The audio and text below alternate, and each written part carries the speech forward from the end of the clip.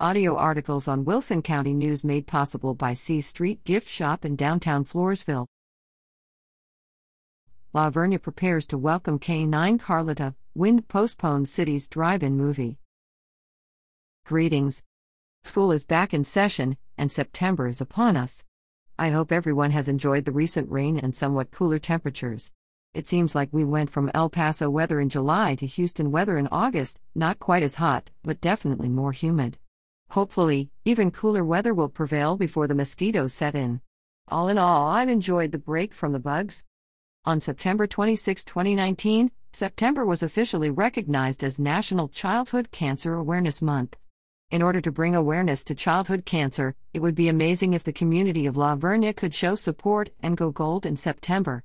At our City Council meeting this month, we will be presenting a proclamation officially declaring September as Childhood Cancer Awareness Month for the city of La Vernia. Cancer is not prejudiced. Cancer does not care if you are a boy or a girl, old or young. Cancer will gladly take anyone it can. Childhood cancer is the leading cause of death from disease and second overall leading cause of death for children in the United States. Rees. 350, September 2019. Please consider going gold during the month of September and help raise awareness for childhood cancer. Visit the American Childhood Cancer Organization, ACO.org, for ways you can go gold and join the fight this month for children battling cancer. Well, the drive-in movie didn't go as planned in the park on Saturday, August 27th. We had some wind gusts right around sunset that prevented us from finishing setup and actually showing the movie. Very disappointing, indeed. You're killing me, Smalls. Remain positive though, as we are in the process of reviewing dates to schedule a drive-in showing of The Sandlot on a Saturday to be determined. Stay tuned for the exact date.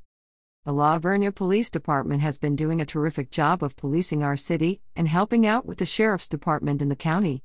Whether it be answering an alarm at night, routine traffic duty, suspicious vehicles, security/welfare checks, or nabbing a gun trafficking car thief out of Mississippi, these guys are there, day in and day out, getting the job done. Much of what they do is thankless, but I want to say thank you to the guys for hanging in there and getting the job done. Additionally, we have worked for nearly 2 years to establish a K9 program in order to support drug enforcement and help keep our children safe and our schools drug-free. Officer Eric Hutchinson has been certified and will be hitting the streets in our newly outfitted K9 unit along with our K9 Carlotta to deter and locate narcotics. Carlotta is a 2-year-old Belgian Malinois and is trained to sniff out a variety of drugs.